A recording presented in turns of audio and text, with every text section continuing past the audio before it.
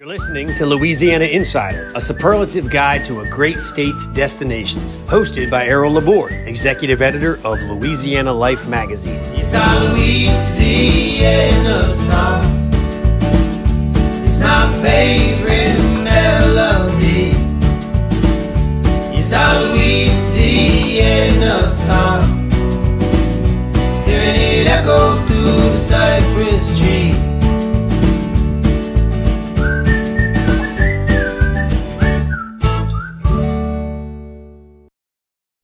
Our topic today is the Atchafalaya Basin, a very important topic in Louisiana.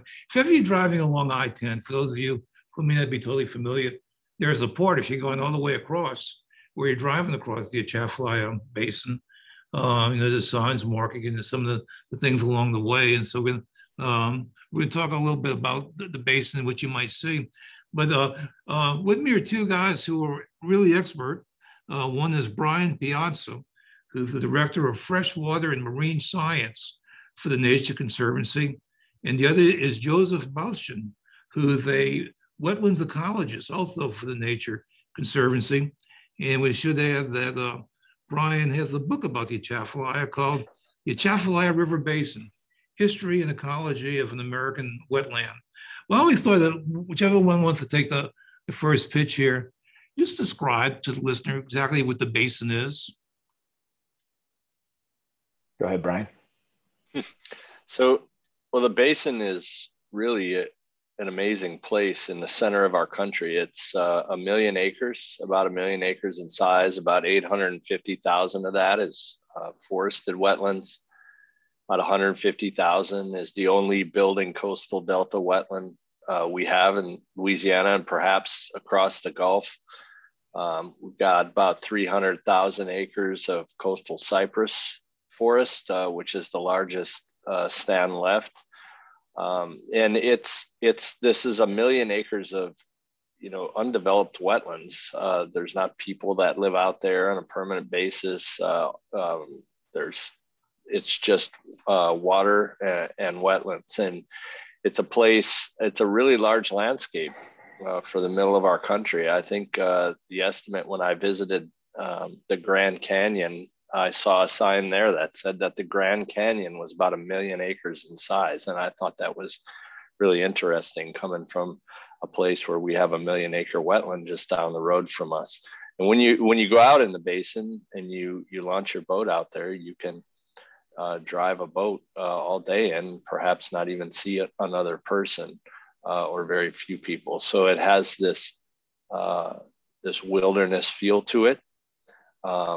And the flip side of that is while it has this wilderness feel, it's extensively hydrologically engineered for flood protection, navigation, early timber harvest, and then later oil and gas development. And so you're in sort of this hybrid system that feels and exists very wild, but is also the consequence, partially the consequence of extensive engineering that's been done in the basin, and we still see the effects of that today. Can I just add? I was going to add one thing. The historic boundary of the basin is much larger than it is today. Historically, the Atchafalaya Basin was defined on the eastern edge by the Mississippi River and Bayou Lafourche headed down south, and on the western side by Bayou Teche. Today, what's typically considered the basin is only the area that's within the levee. So the area has been shrunk by about 50%. And like Brian said, it's still a large body of wetlands and land there, but it's only about half as big as it would have been historically. So what do we lose by that shrinkage? We lose some floodplain connectivity, some habitat connectivity. You have some areas that are between the Mississippi River and the Atchafalaya River levees that are sort of in their own unique little hydrologic unit now. And so they don't get the benefit of the floodplain reconnecting with those wetlands. So the cypress trees and the swamps kind of suffer, some of the wildlife suffers. It's that rejuvenation of river flooding, annual river flooding, that's really made the Atchafalaya Basin such a productive and remarkable place over the past few thousand years. Talking about the size, recent issue of Louisiana Life, the cover story was about the Atchafalaya Basin, and these two guys were the main sources. It's a very interesting article, and that issue is still probably out on the newsstands if you're interested in it, and it's on the website. There was a place where they mentioned some superlatives, and one thing they mentioned is what you mentioned with the Grand Canyon, where it says that the basin is 4/5 as large as the Grand Canyon, which is still pretty damn big, larger than the state of Rhode Island and larger than Yosemite National Park. And it stretches along several parishes, beginning in Concordia Parish and down to St. Mary Parish. So it's a big chunk of land. Let me ask, Cypress, when I'm driving along that stretch of I-10, I see a lot of cypress knees, which implies to me, I mean, a forestry industry. And I'm glad you say, are there still a lot of cypress growing? Because that's all chopped down cypress. Yeah, there's a lot of cypress, and the amount of cypress increases as you proceed south in the basin. What you're seeing when you cross I-10 are the cypress trees that are in the Henderson Lake unit. That's an impounded part of the basin. You see a lot of the old stumps from the cypress. As you pass, as you go farther south in the basin and you go towards St. Mary Parish, actually, the amount of the elevation in the basin drops down eventually to sea level. And as you go down that hill, the percentage of the cypress trees increases because those lands stay wetter longer, and those cypress trees can outcompete everything else because they can stay flooded. So the area sort of north of I-10, you get a lot of, oaks and ashes and things. And then in the deeper parts, the areas that hold water, you get more of your cypress trees. And then that transitions. The area that we visited during the Louisiana Life article is kind of midway through the basin. And in that area, we have extensive cypress swamps. When you walk in, the higher ground has sort of what we call a bottomland hardwood forest community that has more of those tree species that exist on the higher banks, and then grades down into cypress. And as you move south of our property, you get that starts to change into more and more cypress trees as you move south. And then of course, then you get to the Delta, once you get south of Morgan City, and then you have, a coastal wetland community. Can cypress be formed legally now? I mean, can people go down there and chop down cypress? If they were inclined, but it doesn't really work economically inside of the Atchafalaya Basin. It's too expensive to get the trees out because you'd have to use a barge or a helicopter, and it just doesn't really make a lot of economic sense. Most of the logging happened between 1880 and 1920 or so. And once the levees were put up, depending on where you're at in the basin, between the late 30s and the early 40s, that was pretty much the end of logging in the basin, except for a few general exceptions. And so what we see now are not mostly old growth trees. While they're quite large, most of them are only maybe 150 years old or so. There's a handful of trees which we see that are still the original old growth trees, which may be 1,000+ years old, but those are pretty rare to see. They're not generally in a giant stand together. They're sporadic, one tree here, one tree there. And they were generally left in place because when the loggers came through, they were hollow. And so they didn't hold a lot of economic value to make timber or shingles if you have a hollow tree. So those ones are left in place. And we've got some good examples on our Atchafalaya Basin Preserve that the Nature Conservancy has out there. We have some trees that are wider than 8 feet at the base. So they're pretty massive trees once you get out there, and you can actually kind of picture what the scale must have been like prior to logging. I live in an old house that was built in 1910, and some of it, maybe most of it, was built with cypress. And I remember the first time I went up in the attic, and it smelled like cypress. It smelled like fresh cypress. All these years later, that smell preserved. And on the one hand, I was kind of proud to be living in a cypress house, but on the other hand, I said, well, maybe I should be kind of ashamed of this. I don't know. But would you tell me, if in 1910, it was a common thing, for people to be forming cypress? Yeah, exactly. Yeah, that the basin was logged when much of the eastern part of the United States was logged. It wasn't. This wasn't unique to Louisiana. This was going on across the country in the timber boom. So yeah. So your house was probably built like many of the houses in this area where they were using local lumber to build them. Where else would cypress have come from? I always thought Louisiana was sort of like the cypress area, but are there other places in the country that have a lot of cypress? Yeah, some of the drowned river mouth estuaries on the East Coast have cypress when you get up into the fresher areas. And cypress trees' natural range actually goes all the way up the Mississippi River Basin into southern Illinois is kind of the Oh, most. really? Yeah, that's the extent of their range. They can handle some cold, but that seems to be about the limit right now. People can plant them and have them survive in their yards up further north, but naturally occurrence is sort of right where the Ohio and the Mississippi rivers combine. Yeah. I've seen this spot. If you ever take the city of New Orleans train to Chicago, where it crosses at Cairo, it's right at that spot. And you see like this green water and this brown water all converging in one place. It's kind of interesting. The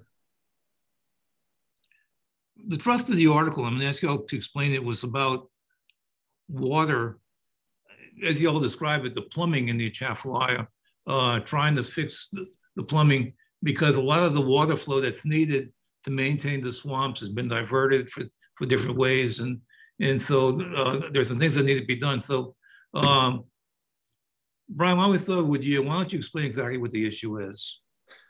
Yeah, so as I was saying there, that system is really altered and engineered hydrologically. So it's been engineered at the system-wide level, the whole system through the Old River control structure, as well as a lot of dredging and what we call channel training to move water. A big moment would have been the flood of 1927, because that made them redo the whole flood system in Louisiana, put the Mississippi and the Atchafalaya in a straitjacket, and then had big impact on all the tributaries. That's correct. 1927 fundamentally changed our relationship to the river. When the U.S. government said that flooding of that magnitude would never happen, never be allowed to happen in the Lower River again. And so then, as you were correctly stated, the Mississippi Rivers and Tributaries Act was enacted. And so the levees and the levee system and that floodway that was developed, we know about when those levees were constructed in portions of the basin. So where we visited during our trip for the article, that the levee came through there about 1934. And we actually know where some of the bayous that used to flow, we have where the driveway is actually was where the old bayou flowed before there was a levee, where that driveway to come over the levee. So we know that levee went through there about 1934. And so this wasn't, this was, as you stated, a system-wide thing, and it had major impacts in the Atchafalaya Basin. And so once you constricted that area and you put all of that water into a smaller area, you started to see a lot of the changes that you see in the basin. And so going back to hydrologic modification, the Old River control structure itself, the levees, a vast amount of dredging and channel training that was done in the basin to keep deep enough water for navigation, as well as to get water out of the basin, and also control the fact that the Mississippi River wants to divert hydraulically, wants to come through the Atchafalaya Basin. And so there was a lot done there to keep that system static at the system-wide level. So then you come in, there was a lot of dredging and canals that were made for, pipelines and timber before that. And with those canals, there are canal banks. And in these southern systems like this that don't have a lot of kind of elevational relief, it doesn't take a lot of blockage to stop water and stagnate water and keep it from flowing. And so we've had a combination of this. We had a lot of distributary closures in the basin, which didn't allow for the sheet flowing of water across that wetland swamp. We wanted to channelize it. There was a desire to channelize it and get it out. And so the issue is that the swamp forest is cut off from the river flow. So it takes higher and higher river floods to get water up over the levees and into the forest. And once it gets in, if there are canal banks, it can't get out, and we end up with large stagnant masses of water that persist for long periods of time in the basin. And then the oxygen drops out of the water. In warm weather months, we can have large fish kills. It stunts the trees. Going back to your discussion earlier about the cypress health, we know it stunts the trees. We know that it has effect on crawfish.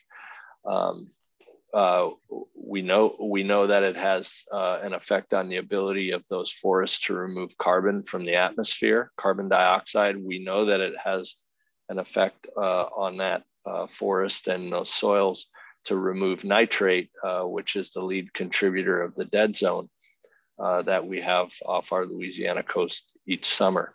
So this broken plumbing system needs to be addressed. So that water can, so that river water can connect back with those swamps that it built in order to maintain them. It's a very similar situation to what we've done in the coastal zone by allowing the river to get back into our coastal wetlands. Some spillways were built out in Morganza. There's a spillway, and there have been a few times, not a lot of times, a few times when they've opened the spillway because of high waters. Joseph, what does that do other than save New Orleans? Okay, but in terms to the ecology and to the area, every time the spillways are open. Morganza spillway has only been open twice, 1973 and 2011. Up at Old River, there's actually a series of control structures which the Corps of Engineers operates on a daily basis. They measure the flow in the Mississippi, they measure the flow in the Red River, because one thing we haven't mentioned yet is that the Red River actually terminates into the Atchafalaya River. So the Atchafalaya River starts where the Red ends and where some of the Mississippi River water comes in. And the Corps has the ability every day to manage those structures in a way that they can increase the flow out of the river or decrease the flow out of the Mississippi. Just depends on what the stage is of that river. So there's actually a lot of capacity to move floodwater before you ever have to get to the spillway. The spillway openings have been so few and far between on the Morganza side of things that it's not really a good body of knowledge to understand what had happened. You definitely get some deeper water on the eastern side of the basin, but it's temporary, right? The river floods, it comes up and then the water goes back down, they close the structure. And so the water has a chance to vacate the floodplain where it normally doesn't get on top of in normal years. So there's not a lot of this known, but it's generally seen as a simple, large floods like that can be have a rejuvenating impact on the swamp if they deliver a lot of that fresh water and sediment and nutrients back into the swamp to kind of act as fertilizer and increase tree growth and increase growth of little aquatic organisms like insects and then crawfish, and then pretty much everything in the swamp eats crawfish. So whether you're a frog, a turtle, an alligator, a bird, everybody eats crawfish, especially us, and historically that's been a huge industry for folks who live around the Atchafalaya Basin, is that fishing for freshwater species, a lot of commercial catfishing, but then also that commercial crawfishing. These days, so many crawfish are grown in ponds, but with ponds, you have a shallow body of water that kind of limits how much you can do at the warmer months of the year, let's say. So like right now, the water in those ponds is only a couple feet deep. And so it's so hot that the crawfish have sort of gone to a different part of their life cycle and burrowed into the mud. Where in the Atchafalaya, we still have decently high water for this time of year, and the water is deeper, so it tends to be underneath the trees as well. And so it's shaded. It stays a little bit cooler. The water flows in from states as far as Montana and New York. It's 41% of the United States is drained through the Mississippi and Atchafalaya rivers. So that water can be coming from somewhere much further up north, and it stays colder, which is a little bit of a sort of, let's say, refreshing experience for a crawfish in the summertime. They don't have to burrow in and find that coolness down in the ground like they might in a crawfish pond. So the crawfish season, at least in terms of availability down here, is usually till around June. Yeah. The tails start getting hard by then. So are you saying that the crawfish that grow wild in the Atchafalaya, that they have a longer season? There's a chance that you could catch them longer, yes. And that it's also complicated because rice fields are often used for crawfish farms, so they get converted to crops at some point through the year. But yeah, there's a chance. But then the crawfish's life cycle also is varied depending on the season. And so the females start to have more eggs on them as you get later in the summertime. And so historically, that's what the crawfishermen in the basin just saw. When they started to see females with eggs, they knew it was time to stop crawfish. And that was typically around June, because you need those females to be around for next year so that those eggs get laid and the new crawfish hatch so you can harvest them again next season. Sure, absolutely. Well, and the other spillway, of course, is the Bonnet Carré. Now, that's been open more times, hasn't it? Quite a bit, yes. And what impact has that had? Well, nothing on the Atchafalaya Basin. Its impact has been studied a little bit more widely. Yeah, on Lake Pontchartrain and then possibly Mississippi Sound as well. That's a lot of more of a freshwater impact to those systems, which can be a little bit brackish at times. And so it can change the ecology, but those things are temporary pulses of water. So when the spillway closes, the lake has a chance to rebound and get back to its pre-spillway opening conditions. And depending on how large the opening was, that can take, a couple of weeks or a couple of months, but it eventually will always get back to its normal state. We talk about the impact on the tributaries. It reminds me that my family was from Avoyelles Parish, and the bayou was Bayou de Glaise, which drained off of the Atchafalaya. And it's always been a little nothing bayou. I mean, really not a lot to it. But you hear stories about the old days when these packet boats would come and they'd be selling items and people would go. And I mean, the bayou was really kind of a festive place. It was also, it flooded the area in 1927, but now it's really nothing. And there's a little lockdown at the end, which controls it. But I can kind of see the impact, what that did. It wouldn't be great to see the bayou as it used to be, but again, we lose the flooding. So I guess that's worthwhile. Yeah, I tell people that if you could have a time machine, I would go back to the Atchafalaya when it was a wild place to see what it was like, and before the levees and everything back, when people were using it, it was a major transportation route for everybody trying to move in and across the basin, the native people, and then later the Cajun people. They had communities out there. Most famous one probably is Bayou Chene, and there are areas out there now that are forests that people said, oh yeah, back there was a bayou and there was a general store back there, and you're like, you look at the area that's now a forest and you're like, wow, the amount of change has been really something in that place. That's the area that really is part of the image of Louisiana, that kind of like bayou swamp, pass a good time sort of area. Yeah. If people aren't thinking of New Orleans, they're thinking of Louisiana, they're thinking of cypress trees, alligators, swamps, crawfish, and Atchafalaya's got it all. By the way, speaking of alligators, we've been hearing about this really there's like 1 million alligators in Louisiana now. Are you all seeing that in the basin? Yeah, we see an increase in alligators across the state. Louisiana is really, and the Atchafalaya was really a key place to, when alligators were really becoming endangered. And it was the same thing with the Louisiana black bear. It was, this big, huge block of really remote habitat was very important for both of these species in the early part of their recovery.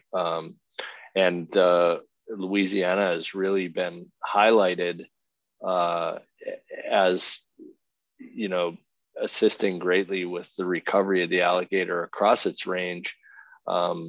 the management system that had was put in place here to help recover alligators has been used for crocodilians worldwide. So Louisiana really made a huge contribution, not just here in our state, but across the rest of the region and across the world. What in particular did we do? Well, there was a partnership made where alligators were there was a farm industry that grew up, and there was egg collecting for and that still goes on now for the farms. And then once the farms would grow out their alligators, they were required to return a percentage of those small alligators back into the wild. And so it was basically like a partnership.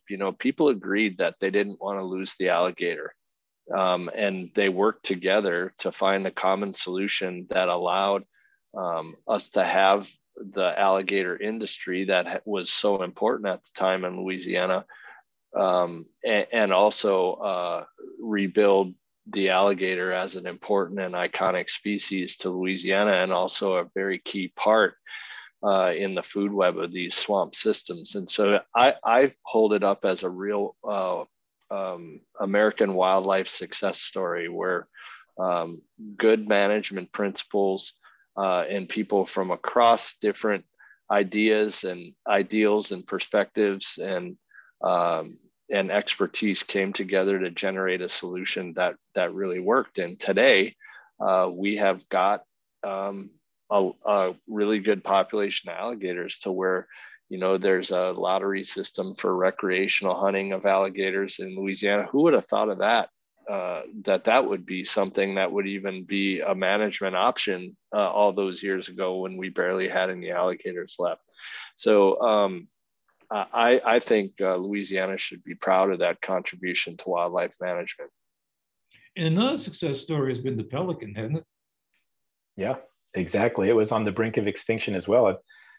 And that was due to the pesticide use, back in the first half of the 20th century. The DDT caused all these problems for eggshells that wouldn't get hard enough. And so then the eggs would all fall apart before they could hatch. But that was a big management program. That was more of a regional program as well, not just Louisiana, but the entire Southeastern United States kind of worked together to reintroduce some pelicans from places where they had managed to hang on in population, and they've expanded. In the state Department of Wildlife and Fisheries does a good job here of trying to maintain some of the pelicans' main breeding grounds, which are some islands in Barataria Bay or some of our other big coastal lakes and bays that we have across the state. Well, they're such beautiful birds. It's so great just to see them gliding over. Both of you with the Nature Conservancy, what is that? What does it do? Well, it's been around, believe it or not, since, Brian, 1957? Okay. That's pretty close. Yeah. 1957. We're about 65 years We'll old. accept that. Yeah. Mm-hmm. Right. But so the easiest way to explain it is that our mission is to protect the lands and waters on which all life depends. So whether that's a pelican or an alligator or a person, like our main mission is to try and protect land so that it can be utilized in the future for all forms of life. Yeah, and we work across. We're the world's largest private conservation organization. We work across all U.S. states, and we work in 72 countries across the world. In Louisiana, so I guess globally, we've protected about 20 million acres globally. In Louisiana, we've protected over 350,000, between 350,000 and 400,000 acres of land. We only manage about 35,000 acres right now in a series of preserves across the state. We're active all across the state. A lot of the lands that we've helped protect have gone into things that people use, like national wildlife refuges, wildlife management areas, state parks. And so We work with anyone who wants to do conservation, and we find innovative ways to solve problems. We try to work in an innovative and non-confrontational approach to get to address the problems facing our world.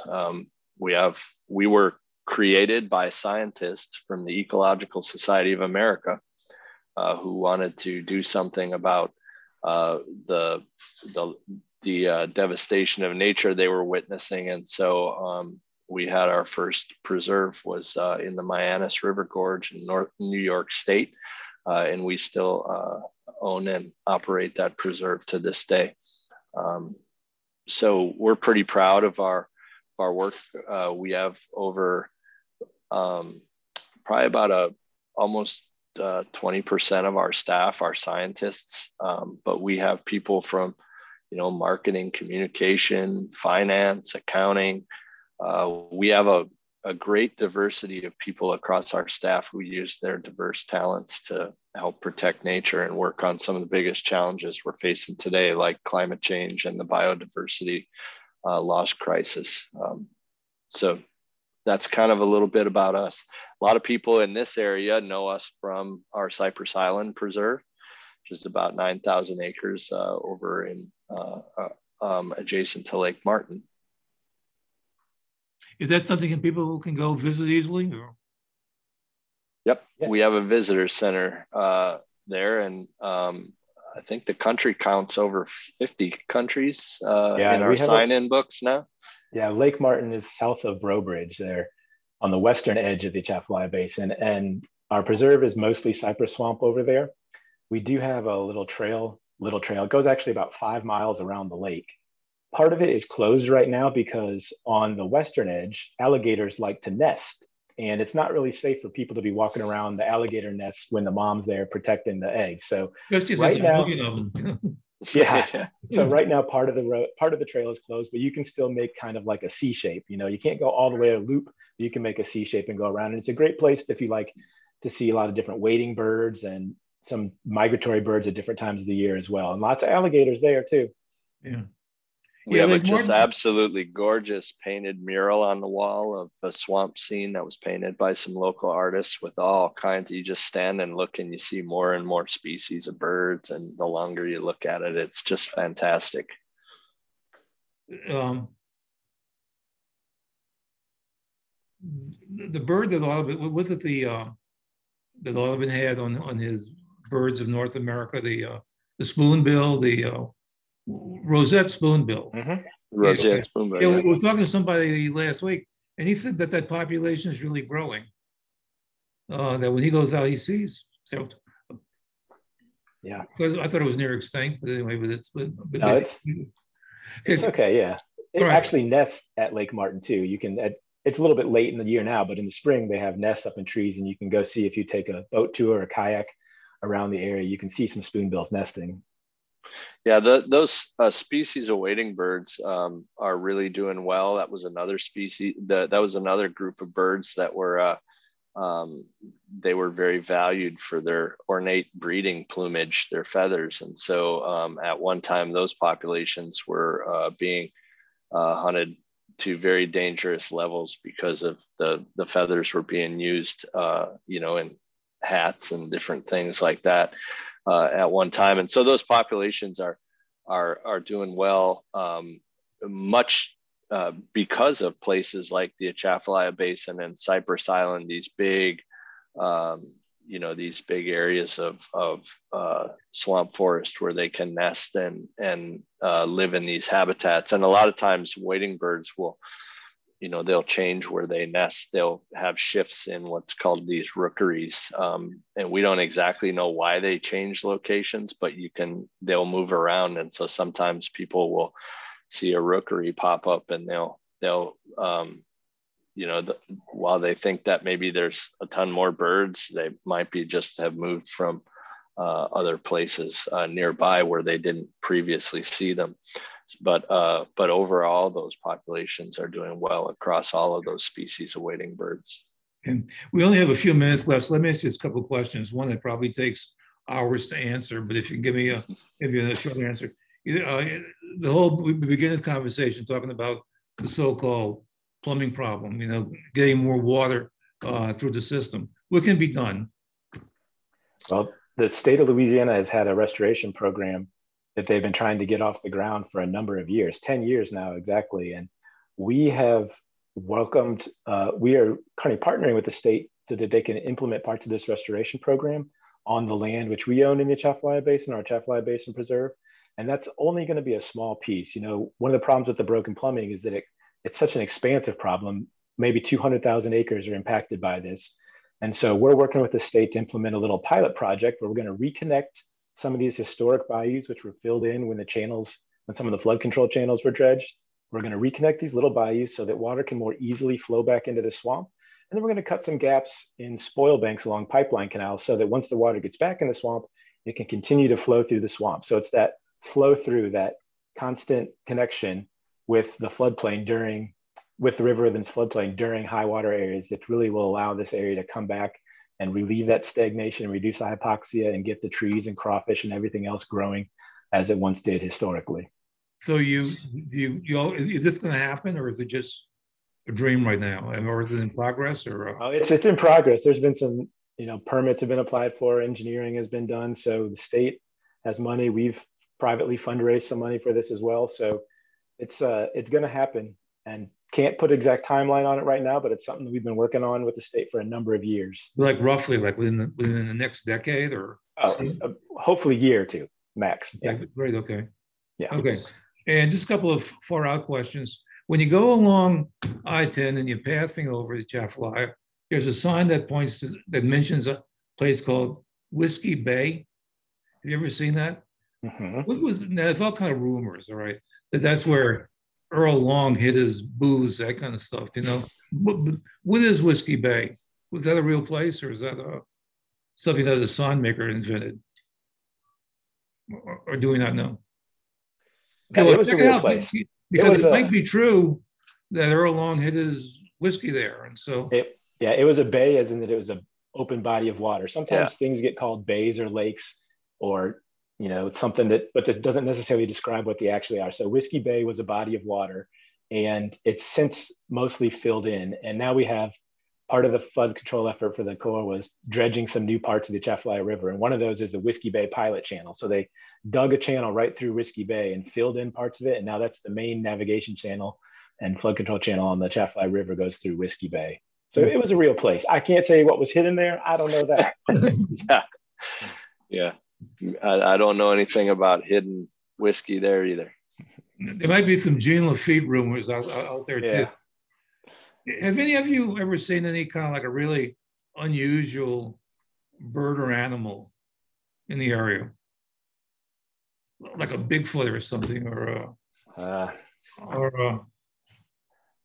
no, it's pretty much standard thing. Yeah, no, I haven't seen anything really weird. One thing that's really cool though that we did this last year was we set up a mobile Doppler radar unit out there to try to see the clouds of birds, the little small birds that migrate and use the Atchafalaya Basin on their migration. And that was pretty cool because you could get on the website and watch the radar, and you could actually see what looked like these little clouds, and they were migrating clouds of birds that the Doppler radar was picking up. And you can see these sometimes on weather radars, but our weather radars didn't make it across the whole basin. And so we worked with the University of Oklahoma and the U.S. Geological Survey and the University of Delaware to get a mobile unit. It was a radar unit on a trailer, and we put it at our Atchafalaya Conservation Center. We're able to see these clouds of birds. So that was kind of cool. It was a way to see birds that's uncommon. An uncommon way to see birds. How did the area do with Hurricane Ida last year? Did okay? Yeah, we're a little bit further west. So it's actually, the Atchafalaya has been kind of lucky the last few years with all the bad hurricanes in 2020 in Southwest Louisiana. The Atchafalaya was just a little bit too far to the east. And then last year with Ida, Atchafalaya was a little bit too far to the west. But hurricanes can be a major disturbance to these systems and knock down a lot of trees and stir up water and cause a whole bunch of issues. Hurricane Andrew there's a big issue with fish kills and downed trees after Hurricane Andrew back in 1993. But that was the last major. Gustav again hit the basin as well. But Andrew was really bad for did a lot of damage. Well, I'm glad you two guys are there. Okay, we need you. With me has been Brian Piazza and Joseph Bastian, both of the with the Nature Conservancy. No kid, thanks for the kind of work you do. And I'm very impressed with your knowledge of all of this. I mean, there's a lot of science and all this, and I appreciate it. And y'all seem overall optimistic. I mean, am I right? I mean, it seems like there are better things happening. Yep, we know how to solve some of these problems and make the basin a healthier place. And now it's just a matter of doing the work. Okay, if anybody's listening and say, man, I want to see some of this, where should they go? Is there any place they can go and get a good tour or get good information? Or well, if you want to walk through a swamp and see kind of what a swamp, how a swamp is, and the flora and fauna of a swamp, we really think Cypress Island is an excellent place for people to visit, and also you can kayak or rent kayaks or bring your own canoe or kayak and get out on the lake, and it's so accessible. The Atchafalaya Basin is a really wild place that is tougher to access. So if you want a great place where you can get out, or if you're a kayaker that wants to go and get in the basin, I always tell people to launch at the Bayou Benoit boat launch on the western side of the basin and just paddle up into the trees. It's safe. There's not a lot of boat traffic, and you can get up in the trees in a matter of a couple seconds, and the currents aren't really strong, because the basin can get hard to paddle in some areas. The water really moves through there. So that's where I like to tell people to go. And then if you have a boat, drop in at one of the state's great boat launches and drive around and enjoy yourself out in the basin. You could drive for hours and not see but a drop of it. Yep. And where's the best access to Cypress Bayou? To Cypress Island? Yeah, Cypress Island. You can look on Google, just Google Maps, and it'll give you the directions to the visitor center. There's some parking there, and then it's just south of Breaux Bridge, like I said. So it's easy to get to from Lafayette or Baton Rouge or anywhere not too far on an interstate drive.